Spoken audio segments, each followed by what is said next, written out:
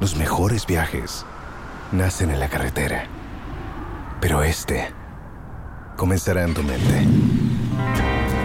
¿Escuchas ese rugido? ¿Sientes la experiencia de poder? ¿La emoción de la libertad? Ya estás preparado para vivir tu nueva aventura. Nueva Ram 1500, hecha para vivir. Ram es una marca registrada de FCI US LLC. Los mejores viajes nacen en la carretera, pero comenzará en tu mente. ¿Escuchas ese rugido? ¿Sientes la experiencia de poder? ¿La emoción de la libertad? Ya estás preparado para vivir tu nueva aventura. Nueva Ram 1500, hecha para vivir. Ram es una marca registrada de FCI US LLC. Hello and welcome to SpringBoard, your virtual university. My name is Albert Okran. SpringBoard is your most inspirational show and that place where the greatest minds in the world converge. SpringBoard is brought to you by the SpringBoard Roadshow Foundation and proudly sponsored by MTN Pulse and the Enterprise Group, with media support from the Multimedia Group and the Graphic Business. Today we come back into the engine room with a woman I call a dreamer and a doer. He wears several different hats as a campaigner, as a strategist, as an entrepreneur, a coach, and a queen mother. Of course, an agribusiness consultant.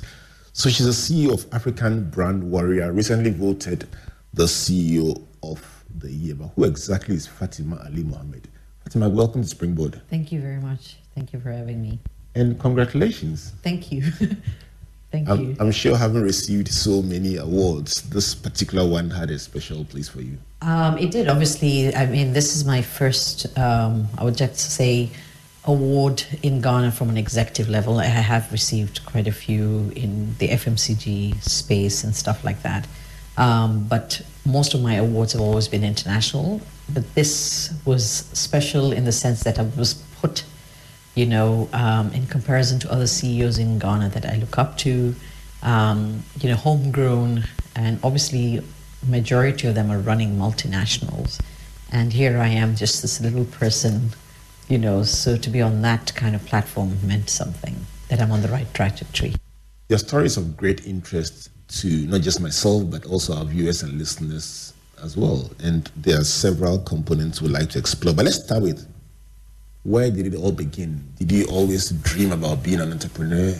I'm not a dreamer, so that's the first thing. I don't dream, I just do things. All right. Secondly, I just go with the flow. So if anybody asked me, did I ever have a plan? I never had a plan. I came back, as you're aware, I'm from Kenya, I'm a Kenyan. And studying in the UK, I came back home and obviously had a ready job. Got into it, got thrown into the advertising field. And, you move along. You're getting a salary. And as you go along, you meet different people.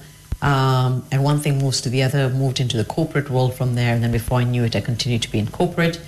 And then one day I just woke up, because you reach a point where obviously life and, things that happen around you make you want to question things that may not sit well with you as an individual morally or, in terms of your character.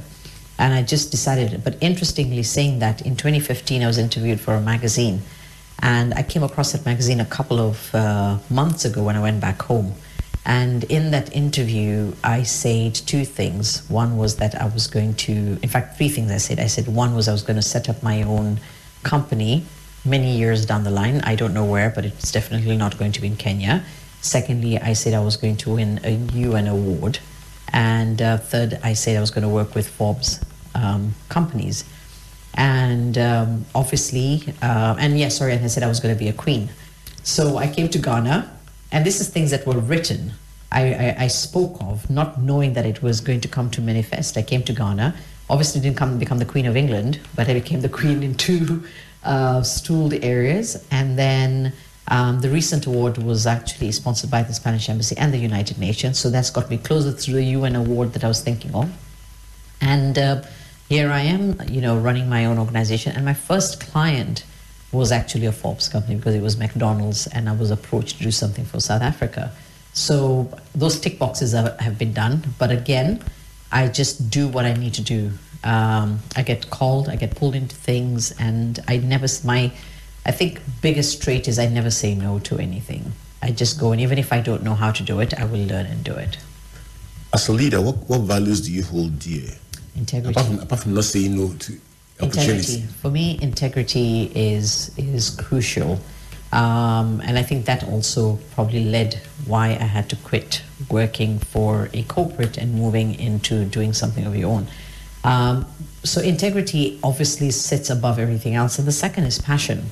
You've got to love what you do. It's not about doing what you love, but actually loving what you do. And I love what I do. And whether it's a hat of working with young women and youth, or working with hubs, or going and speaking at engagements, or putting my heads on in terms of doing strategy, or fighting for any policies or advocacy, I go in, with no fear. So it will be integrity and passion. Those are the two things. If I rank the two, which one would you? Integrity. I mean, you can't do anything without your spine being straight and knowing that no matter what gets thrown at you, you're not going to sway. You're going to go in. I read a survey of 500 of the top leaders in businesses across the world choosing their preferred value. Interestingly, integrity stood out as number one. It is. I think because everyone's trying to do something, but because the world has become such a place where everything has to be a shortcut, and everybody is trying to achieve whatever they need to achieve. I mean, I think if we look at the situation today, if we look at the two wars that are happening, integrity is the reason that it's taking place, because even the people, the bodies that are supposed to be running, the world, they have no integrity to choose which side to support and which not. So if integrity is never in place, nothing works. What would you call the biggest turning points in your life as a person? When I had a brain stroke. Tell me about it. Sorry about it. Yeah. Oh, no, I'm not sorry about it. Everything happens for a reason. I was going through various things in life personally. My father was terminally ill. I remember traveling with him. I was told he had only 3 months to live. I had just found out. At the time I was finding that out, I didn't realize I was pregnant. I had only been married like 4 months or 5 months. So I got pregnant immediately after 2 or 3 months. But at that time when I was traveling with him, I didn't even know I was pregnant. All I just knew I was feeling sick and everything.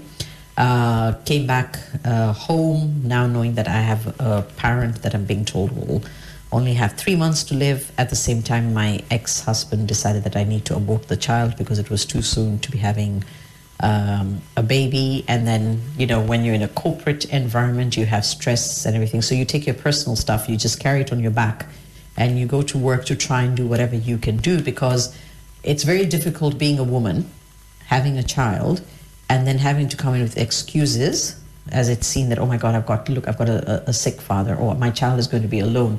I need to manage. So, I'm sorry, I can't travel because I've got to leave the baby alone.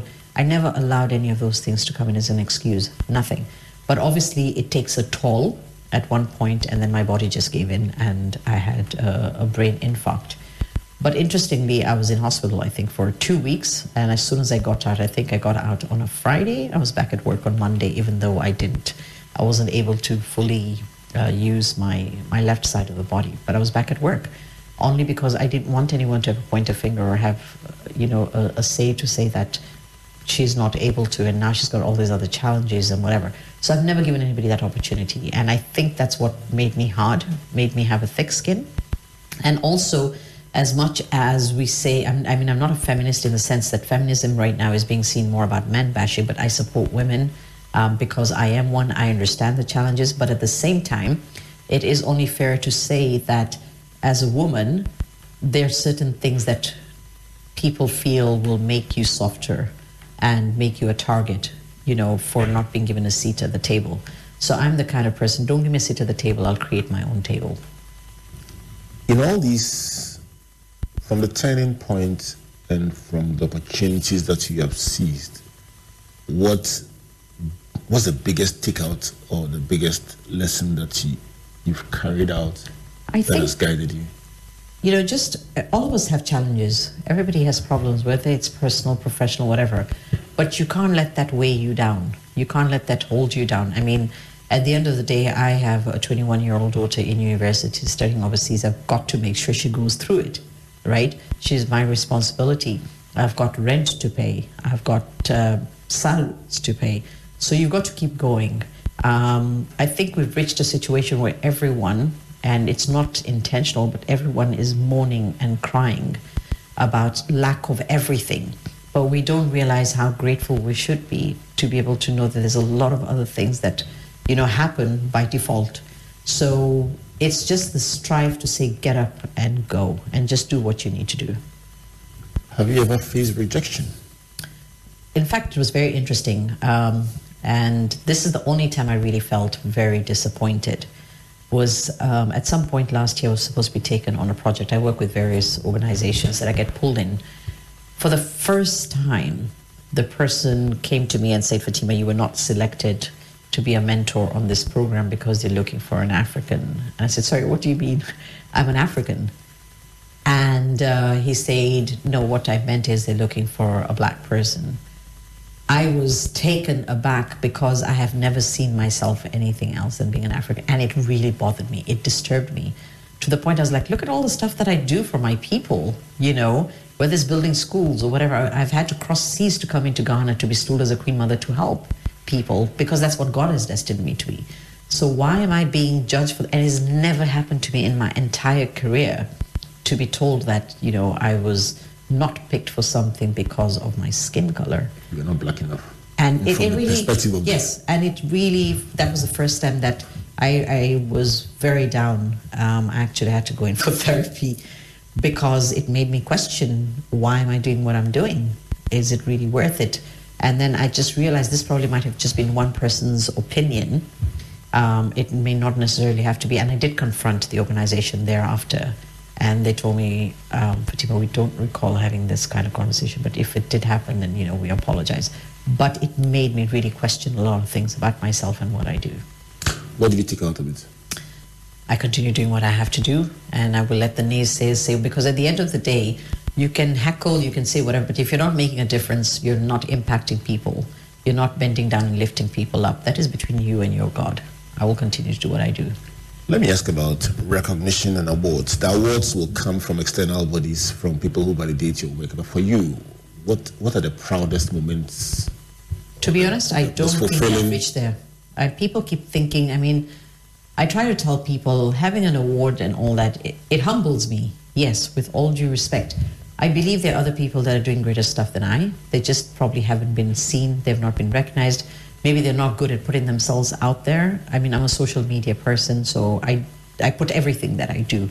I have no skeletons in the cupboard, you know. And I put it out there because I always believe that that's how you inspire somebody else to actually go out there and do what they need to do. So there are definitely people who are doing better than I am, honestly, who deserve a lot more. They probably haven't been given the limelight. But that being said, I'm still waiting for something. I don't know what it is, where I really can say that, you know, this really has recognized what I have stood for and everything else. If there's one thing that I feel great about is when my daughter turned 21 a couple of months ago. And I think for 2-3 days, it really affected me. And then I realized for the first time that I never knew how I was going to take her through school. I never knew how I was going to get her through uni, but I did it. And I created a human being, and I created an adult, and she's in her final year. So I think for me, that is my moment of success.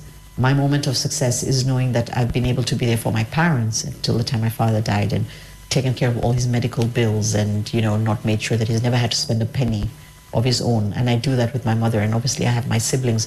So for me, that is success. I don't own a house in my name. I don't own a car in my name. I don't own any things that people define as your measure of success. I don't, because that's not, where am I taking any of that stuff? I find that people who have done significant stuff in the corporate world cite parenting as their most fulfilling accomplishment, and watching you, I saw the light in your eyes for the first time. Yeah, I know. The light just came on, and it humbles me when I see that, because there's some authenticity about what they are saying. It's not made up. Yeah. Help me to appreciate it. I'm a very family-oriented person. My world revolves around family and friends, and when I say friends who are like family. I don't take those things very lightly. And we all have a purpose on this earth, right? And we have to also appreciate that we have an ancestral lineage that we owe, a lot to. I am what I am today because of my parents. And that is not something that I can run away from. I always say, even for me sitting here, my mother's prayers have reached here before I have. And I say that for everything that I do. And having to be given the opportunity to raise a human being, children only come through you, they don't belong to you, right? Not everybody has been gifted to have a child. And then there are those who have been gifted to have a child, but they cannot be a parent. So there's one thing about being a mother, father, but being a parent is a totally different ballgame altogether. So to be given the custody by God to be able to raise a human being with the right morals, the right values, in a world that is very cruel, that a world that is all about illusions, a world that is all about money and greed, right? It's about overcoming one and the other. I think the role a parent plays is very, very significant, and it's the closest role you can play to God. I've heard you mention God 5 times. How big is faith in your mental construct? How big is faith for you? I'm actually a Hajia. I've been to Hajj. Los mejores viajes nacen en la carretera, pero este comenzará en tu mente. ¿Escuchas ese rugido? ¿Sientes la experiencia de poder? ¿La emoción de la libertad? Ya estás preparado para vivir tu nueva aventura. Nueva Ram 1500. Hecha para vivir. Ram es una marca registrada de FCA US LLC. But I don't say it openly because I don't think I live the life as piously as one is. I mean, we're all sinners in our different ways. I do hope that someday I will get to that point where, whether wearing the hijab or whatever else. But I believe in God regardless of what religion it is. I believe you've got to believe in something that is greater than you, whether it's an energy, whatever else it is that has put you on this earth for a purpose and has the right to take you back. So I'm not religious, I'm spiritual. I do believe in God, and I believe in everything that I do, whether good or bad, that I go through in my journey. It is written by God. This is SpringBoard, your virtual investing. My guest, Fatima Ali Mohammed. She's been voted recently as CEO of the Year. She has a number of interests that I'm trying to unpack in the engine room today, trying to find out her trials, her triumphs, the things that keep her alive. And I've been telling her so far that the lights came on best when she spoke about her daughter, and it was just beautiful to behold. Fatima, so when you wake up in the morning, what's on your mind when you wake up in the morning? What's the thing that occupies you most when you wake up? The first thing I don't go to my phone. I've learned to say, the first thing I've got to say is, thank you, God, that I've woken up, because human beings are just interesting characters. We set an alarm on our phone thinking that it is the alarm that's going to wake us up. So we put so much more faith on that than in God. So the first thing I do is obviously say, thank you, God. And then I have this thing where I sort of have an affirmation to say, I'm going to have an amazing day, I'm going to make a difference for myself, and I'm going to make a difference for the people around me. And that gets me started for the day. And then I'm up and about, but I don't have then a plan. I go with the flow. Whatever comes for the day, so be it. For somebody who is very steeped in strategy, I'm struggling to reconcile this statement you've made twice, that I don't have a plan, I go with the flow. Please explain to me. There is no, even a strategy, people think that having a strategy means that you've got to put all your ducks in a row and all that. But then that means you're being very calculated in terms of what it is you want to do. Strategy is supposed to be very fluid, right? Now, I work in the space of business and marketing strategy. And a lot of times you will see when you're talking to organizations or companies with brands or whatever, they have a focused approach to what is it that they want people to feel for the brand, you know, how they must resonate with it, keeping out every emotional aspect, every psychographic aspect of the end user, the consumer.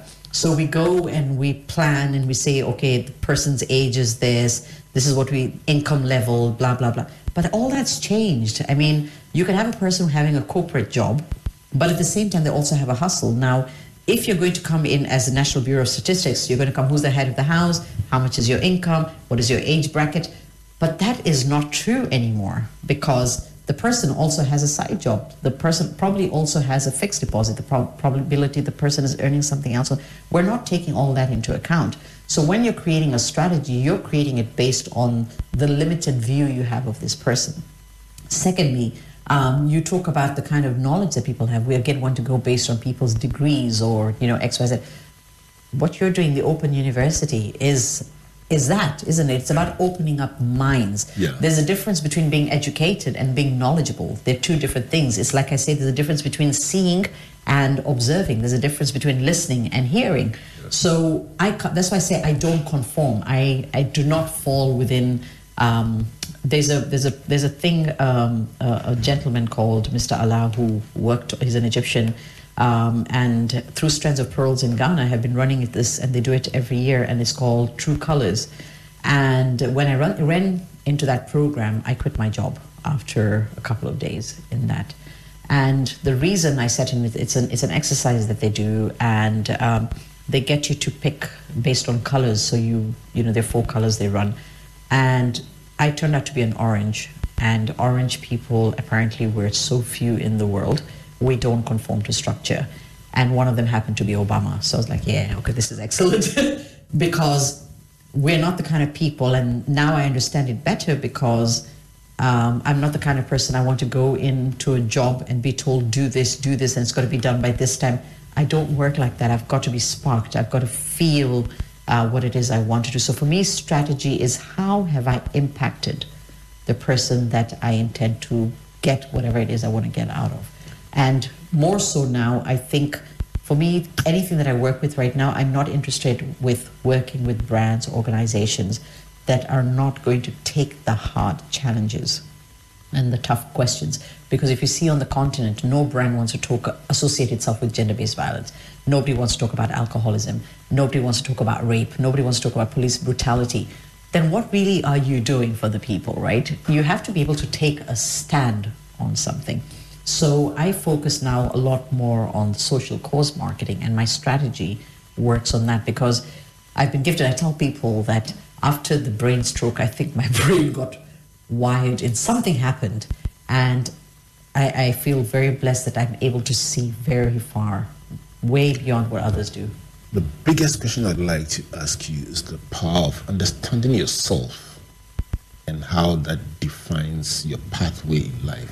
It's crucial, because how can you understand this? When you use that word, authenticity, everything comes from the space of authenticity, and that's where integrity also comes into play, isn't it? Only when you're authentic to yourself, to what you do, to what you're trying to drive, can everything else that emanates from you be authentic in itself. So I know myself very well.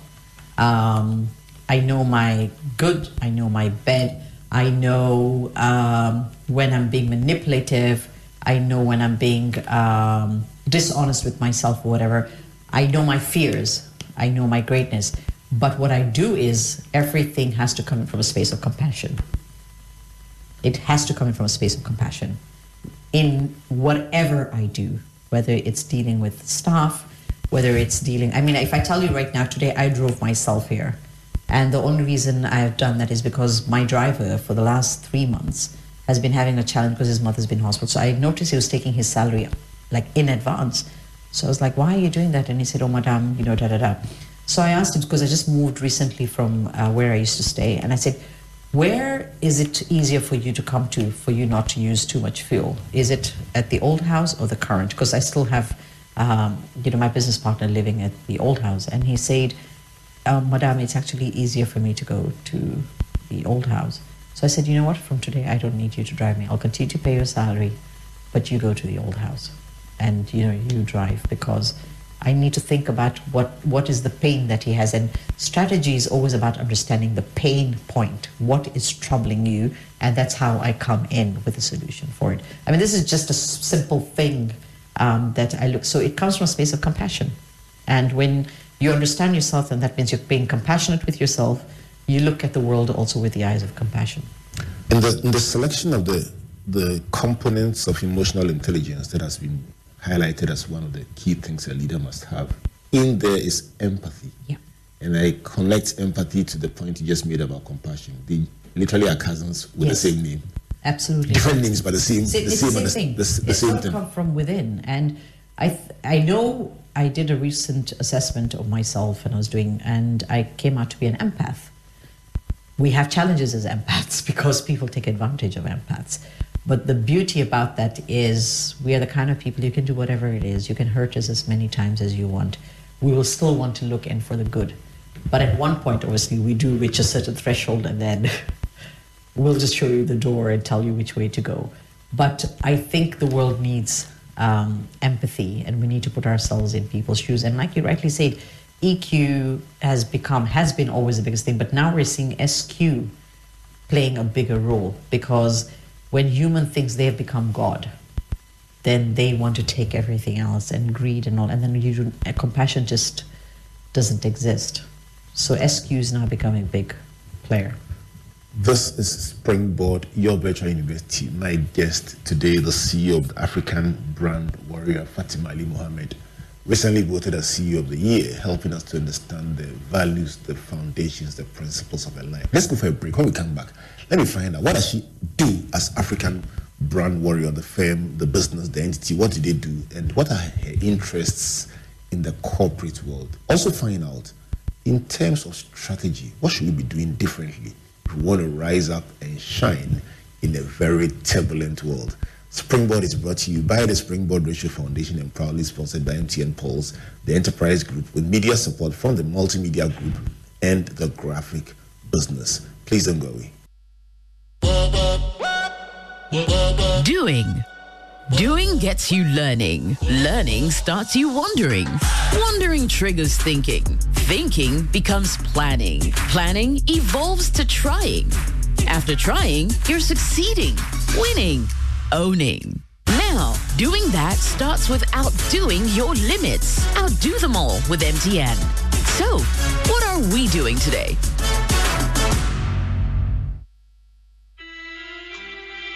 Ajua, Grandma looked very peaceful. I was completely amazed when I saw her neatly presented. She looked just like she was sleeping. You haven't seen anything yet, my brother. You should have seen the care and quality treatment they gave her at transitions.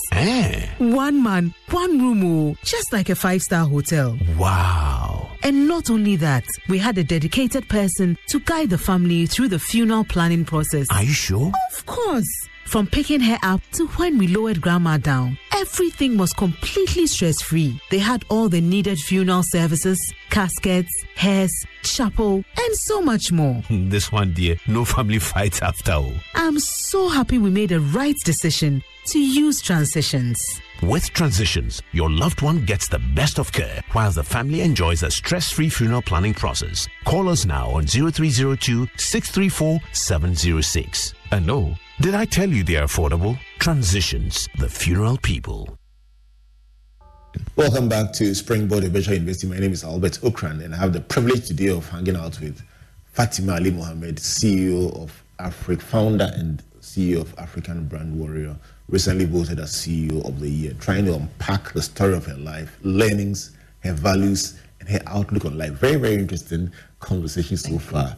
Brought to you by the SpringBoard Ratio Foundation and proudly sponsored by MTN Pulse, the enterprise group, with media support from the multimedia group and the graphic business. On Tuesday, find the story in full page in the graphic business and learn the useful lessons that Fatima is sharing with us openly, telling a very beautiful story. Fatima, why African Brand Warrior? I like the name Warrior. I know, it's interesting. So like I said, I just one day woke up. There were certain things that I was not comfortable with. on the corporate side. And I had to make a decision. I was also beginning to feel that when you wake up and you're not happy to go to work, then that is a problem. Then that means there's something just not sitting right with you. I resigned, and sometimes I think, what a mistake, because you have a set income at the end of the month. It's very different when you go on your own. And I sat there and I was toying around and I said, you know what? I have built number one brands across the world. I don't know how much you know of why I even came to Ghana. I came here to set up Frytol. So Frytol is my baby. I take full credit for it. I moved here to take it over from Unilever. I did the whole rebranding. Initially when we came, it was an oil that looked like brake fluid, dark brown. It was selling in white jerry cans. I came and changed the whole thing. And I did that single-handedly. So let the organization not say there was a team or anything. I ran that on my own. And then later we had teams coming on board. And it came again from that space. I went to first understand what was happening in the market. And I realized that Ghanaians as men love to cook more. For women, it is the norm. But men have a thing about cooking and, carrying themselves in that way. So my first advert was actually of a man cooking. I broke the stereotypeness of women, number one. Number two, I remember at the time, what was also important was, I remember at the time asking the previous brand owners, why the name Frytol? And they're like, it's just a name. Now, you do not create brands without having a reason for the name and whatever. So I went into the market, started seeing, and I saw people were using it for making fish, frying plantain, chicken, you name it, everything was being fried in it, including shito, as they were making it. So I said, okay, Frytol. And then I was like, fry it all. That's exactly what it is. And ¿Escuchas ese rugido? ¿Sientes la experiencia de poder? ¿La emoción de la libertad? Ya estás preparado para vivir tu nueva aventura. Nueva Ram 1500, hecha para vivir. Ram es una marca registrada de FCA US LLC. Before we knew it, it took off. It worked amazingly well. By the time I was leaving, having worked with the brand, was 80% market share. And then I just sat and I said, okay, I need to do something on my own, because I think if I have that caliber, you're only being paid for what you are doing as an employee, but you can do so much more in helping other brands. Warrior came in, obviously coming in from Kenya, where the land of the Maasai. You can see my red hair. It represents, the battlefield, but not for bloodshed, but, that's the representation. It's a color of passion for what I do. African, because that's who I am, and brand, that's what I do. And I realized more so in West Africa, unlike East Africa, is that West Africa depends on imports a lot. And we're mentally set up to think that the further away something comes from, the better it is. So bring it in from China, or bring it from Australia, bring it from wherever, but we do not love our own brands.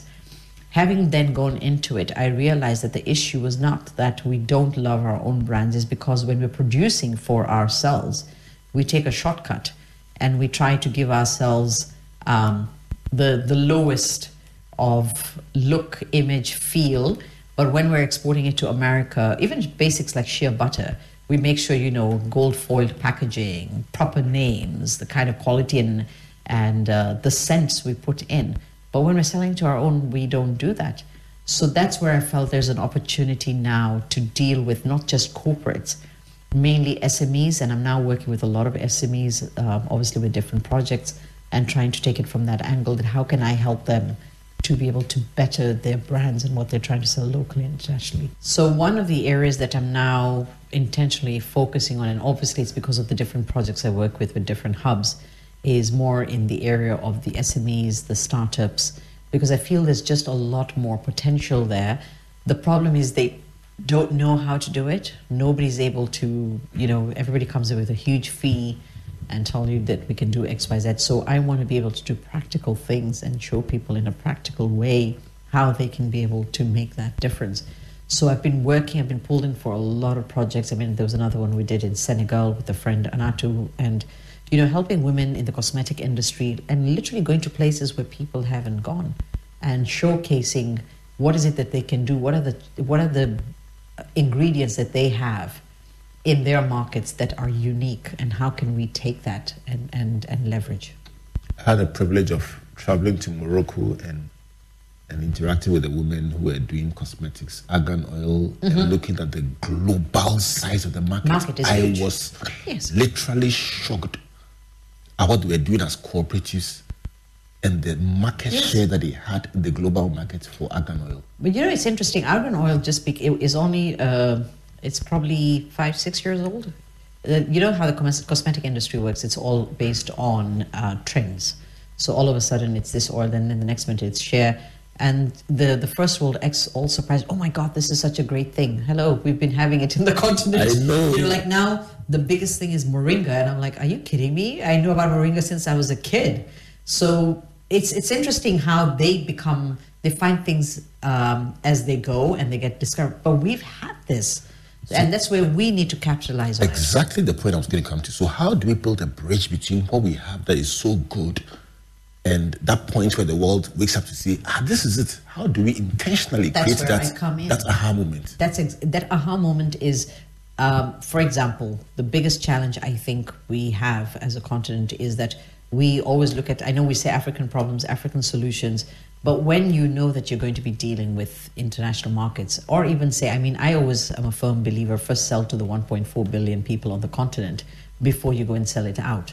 Now, the question then comes in, do we understand global trends and global impacts and the challenges that are happening and what is happening on that front and how it impacts us? Because today, again, with you being an open university, the kind of knowledge, digital media, social media is exposing so much to the youth. And one thing we need to move away from, I'm 50.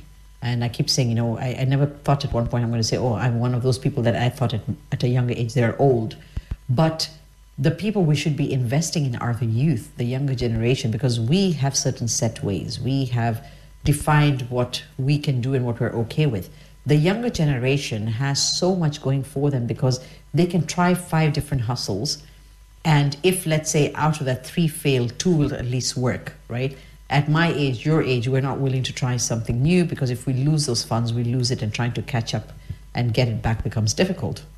That being said, how does the international trends play a role? So if we know now the first world is actually being driven by the youth are deciding, what they're okay with, what they're not. Like, the current war that is going on. You're seeing it's actually the younger generation that is going out. And in the past years, everybody's been quiet, but the current generation is going and speaking up. And they're taking matters in their hand. If you look at what was happening in terms of the African continent, what happened with Niger and all that, you're seeing it's a younger generation that is driving the agenda.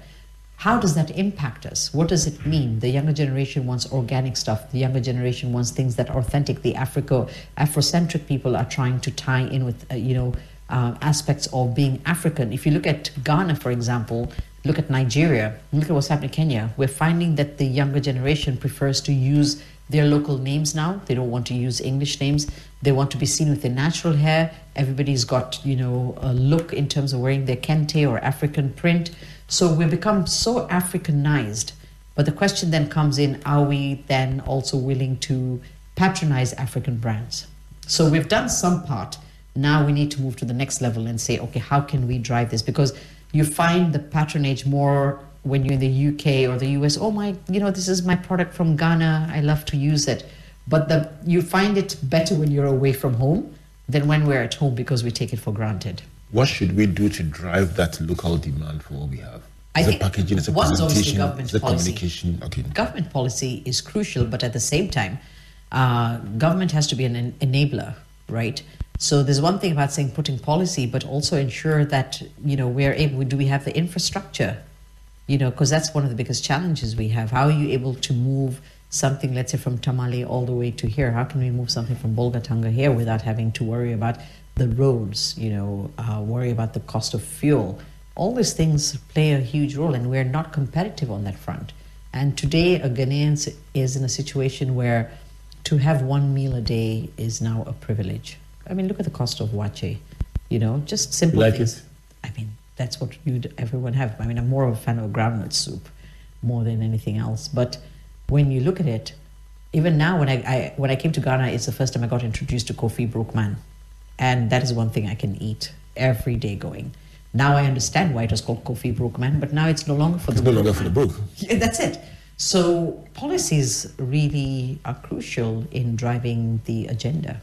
Let's talk about agribusiness. You have significant footprints in that space. By default.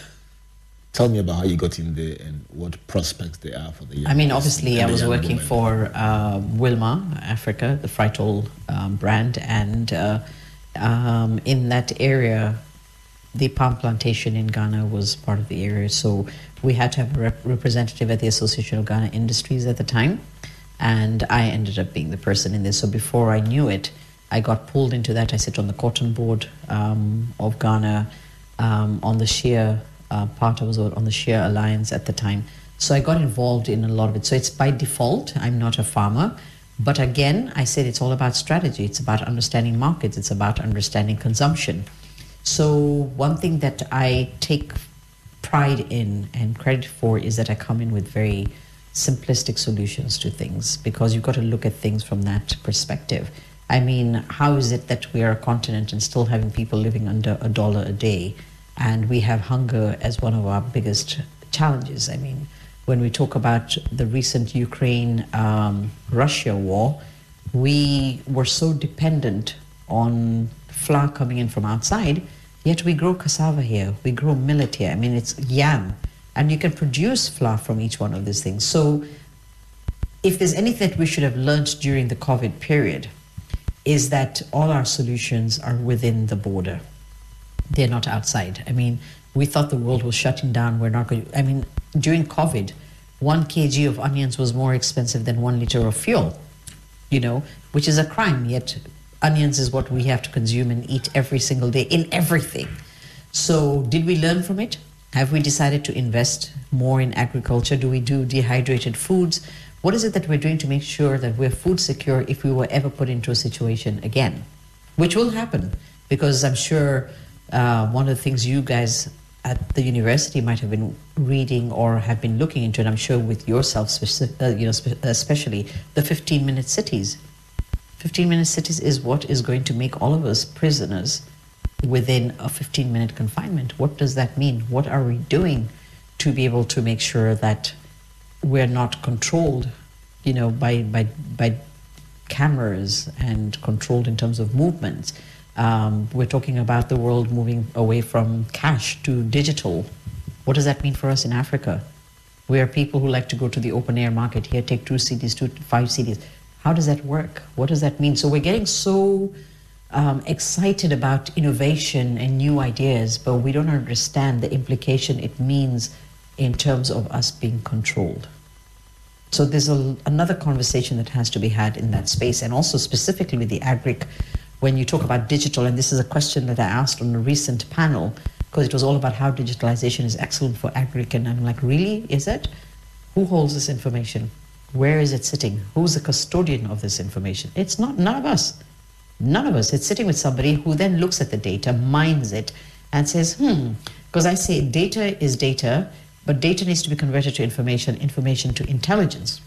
So there's somebody sitting there looking at this data and saying, this particular area in Ghana, I can see there's this many population, let's quickly push in a product of fertilizer that can do. Let's push in GMO, because they have a long-term strategy. Because once you start using GMO seeds, then you have to continue using the GMO chemicals. And then GMO also means that it also has a certain lifespan. Then you've got to change to something else because the soil cannot continue to take it. So it hurts me when things get done and it hurts our own people. So I'm like, why are we not using, Ghana, for example, had the best minds on the continent. We've always looked at Ghanaians to know that, my God, it's not about eloquence, but the intelligence level. Why are we not challenging? Is the voices not being heard? Is our noise levels not sufficient? We are insecure as a people when it comes to food security. What are we doing about it? What can we do about it? So Fatima, in terms of food security, what must we do differently? I'll tell you why I'm concerned, because every indicator, everybody who watches can predict that should nothing happen, there will be a food crisis. I think we already are in a food crisis. Well, there we go. I mean, it's a reality. Right. So what should we do differently? We need to start taking agriculture seriously. I mean, from the time I moved here to where we're at right now, Ghana has grown leaps and bounds. But I think we're becoming more of a jungle, concrete jungle, than we are becoming a greener environment. The biggest challenge first is to have the youth. You know, there's this thing about urban and rural. And one of the things that I say that within the urban there's a rural and within the rural there's an urban. I mean, think of a minister, for example. You know, he may have a house in the urban 5-bedroom, 7-bedroom house. But right next to him, you're going to find somebody who's living like in a shanty, you know, iron corrugated sheets. So they coexist. Or you might find a kiosk where that same 7-bedroom house person who can actually afford to go to certain supermarkets is actually going to the kiosk to buy the nano milk, buy, you know, drinking chocolate or whatever. You go to the rural area where people are supposed to be living, you know, amidst poverty. You find another minister's house, 5-bedroom, but he's still surviving. He's got water, he's got electricity, he's got genset. So what's the difference between the two areas? So we're finding people shifting and migrating from the rural area to the urban because they think that the grass is greener at this side. I say the grass is greener wherever you carry your watering can, right? So what we need to do are two important things. First, the farmer generation we have in Ghana is a dying generation in terms of age, right? They have a wealth of knowledge. A farmer here, I keep saying it all the time, is able to put his finger in the air and he's going to be able to tell you which way the wind is coming from. Is it going to rain? He's able to put his finger in the soil and he's going to be able to tell you whether it's dry, whether it's nutrient dense or not. Who is downloading this information? Who is taking this information from this older generation to create it into something? Whereas then you have the youth who don't find agriculture sexy enough. They want a quick money. They're not people like you and I who have said, let's toil, let's work hard, let's work in a job, you know, before we start doing something of our own. They want to make it quick. They want to be able to their success factor is, I want to be able to have a house, I want to have a car, I want to have this much dollars, I want to be able to dress well. And they want it in the shortest span of time. So the solution here is you have this generation that is dying with all this information. And then you have the youth who are tech savvy. They have a passion for, you know, anything that's digital. How can we get them to find agriculture sexy enough? Let's show them, give them the skills to understand that. ¿Escuchas ese rugido? ¿Sientes la experiencia de poder? ¿La emoción de la libertad? Ya estás preparado para vivir tu nueva aventura. Nueva Ram 1500, hecha para vivir. Ram es una marca registrada de FCA US LLC. Let's use the knowledge that you have of technology, download it from the older generation, and can you make it better? You know, what is it that we can do back in the rural areas to now take that knowledge and drive it differently? It's not about concessions. I mean, already I keep saying that when government gives fertilizers, you know, upfront to farmers, they get a bumper harvest, but then there's nobody to buy it. So why don't we do it the other way around and say the concession that we're giving you on the fertilizer, let's give it to you on the price at the end of the season. Let's drop the prices in such a way that everybody in Ghana can afford it. You know, it's more about margin versus volume, and you play in the volume game. Let's talk about the role of mentoring. How big is mentoring as a game changer in inspiring young people to? It is crucial. I mean, that's what I'm here to do. The role that we have, I think this is the gift that has been put upon us to ensure that we share whatever we have, because we have experience. It comes in, I mean, and I don't belittle somebody who might be 19 or 25. They also have their sets of experiences. But it's important to understand that a journey is not just a matter of a few steps, it's 1,000 steps. So it should be incumbent upon all of us to be able to share whatever little that we know, whatever little bit of wisdom that we have. And if it can help somebody else, in Islam, you know, we have one of the things that we say is called Sadaqah al-Jariyah, which means that when you leave this world, there's certain things, I mean, your payment, your books of accounts with this world has ended, but there are certain things that will continue to give you pointers after you're gone, and those things are in part of knowledge and education. Did you impart any knowledge of education that is also going to, because of that knowledge, somebody else is going to benefit? Because remember, it gets transferred by generations.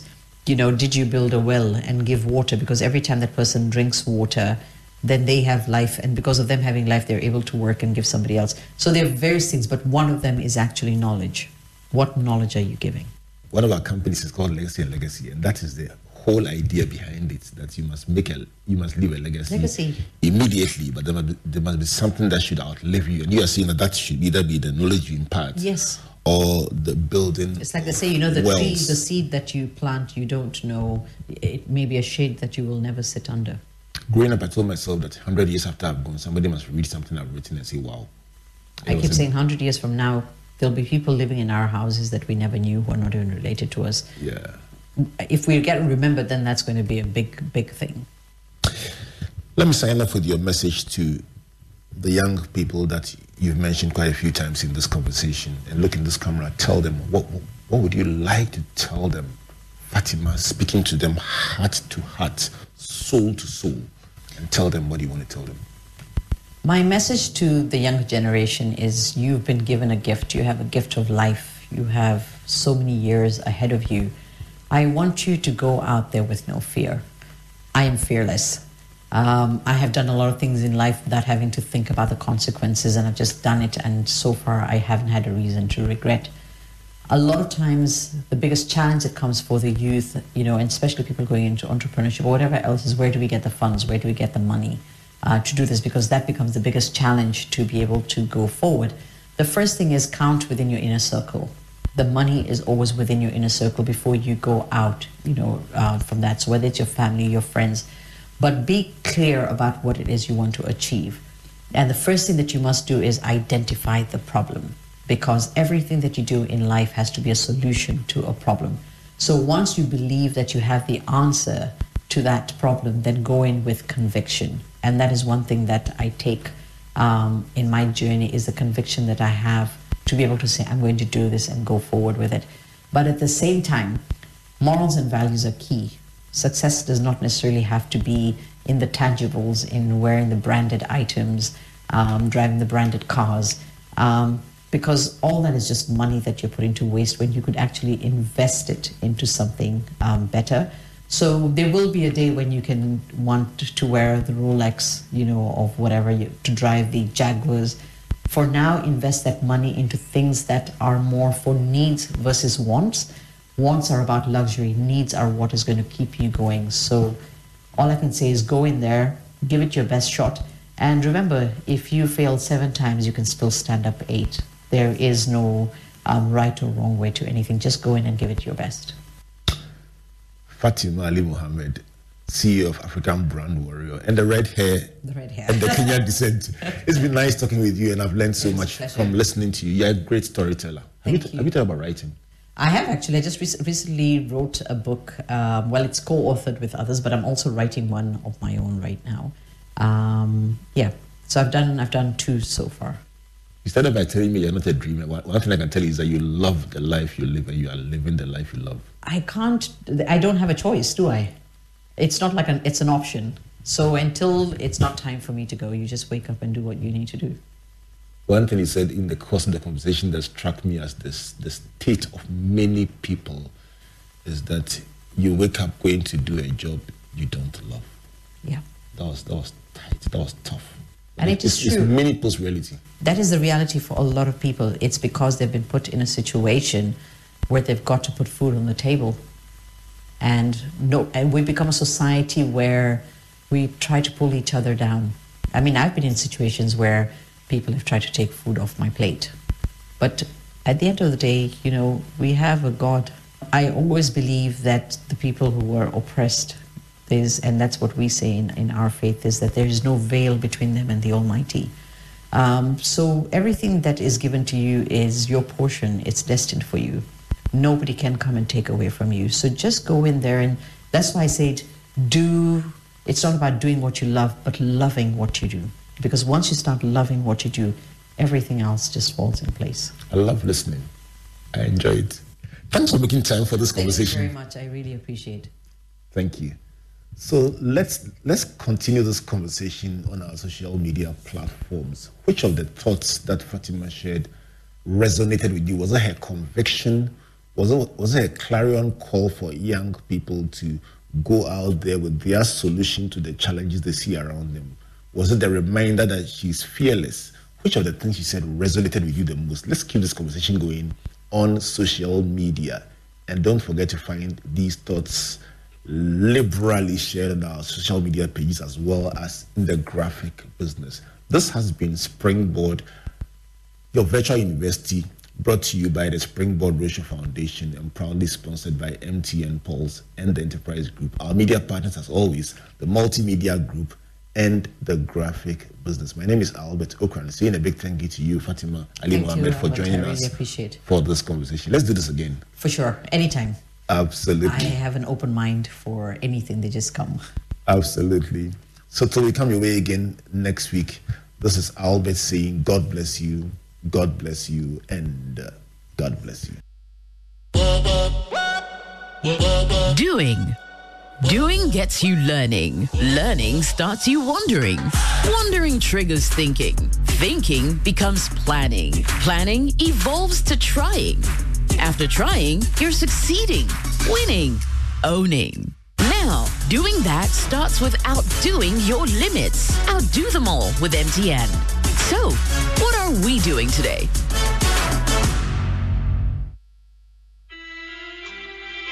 Ajua, Grandma looked very peaceful. I was completely amazed when I saw her neatly presented. She looked just like she was sleeping. You haven't seen anything yet, my brother. You should have seen the care and quality treatment they gave her at transitions. One man, one room, just like a 5-star hotel. Wow. And not only that, we had a dedicated person to guide the family through the funeral planning process. Are you sure? Of course. From picking her up to when we lowered Grandma down, everything was completely stress-free. They had all the needed funeral services, caskets, hearse, chapel, and so much more. This one, dear, no family fights after all. I'm so happy we made the right decision to use Transitions. With Transitions, your loved one gets the best of care while the family enjoys a stress-free funeral planning process. Call us now on 0302 634 706. And oh, did I tell you they're affordable? Transitions, the funeral people.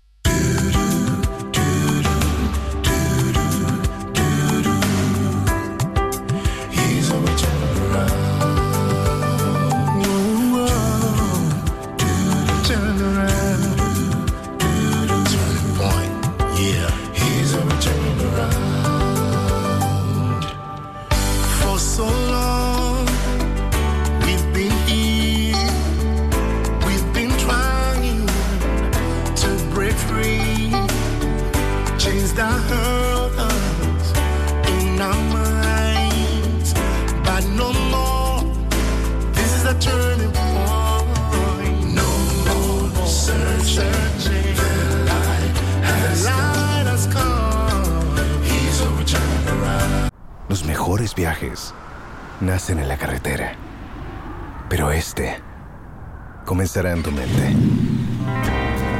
¿Escuchas ese rugido?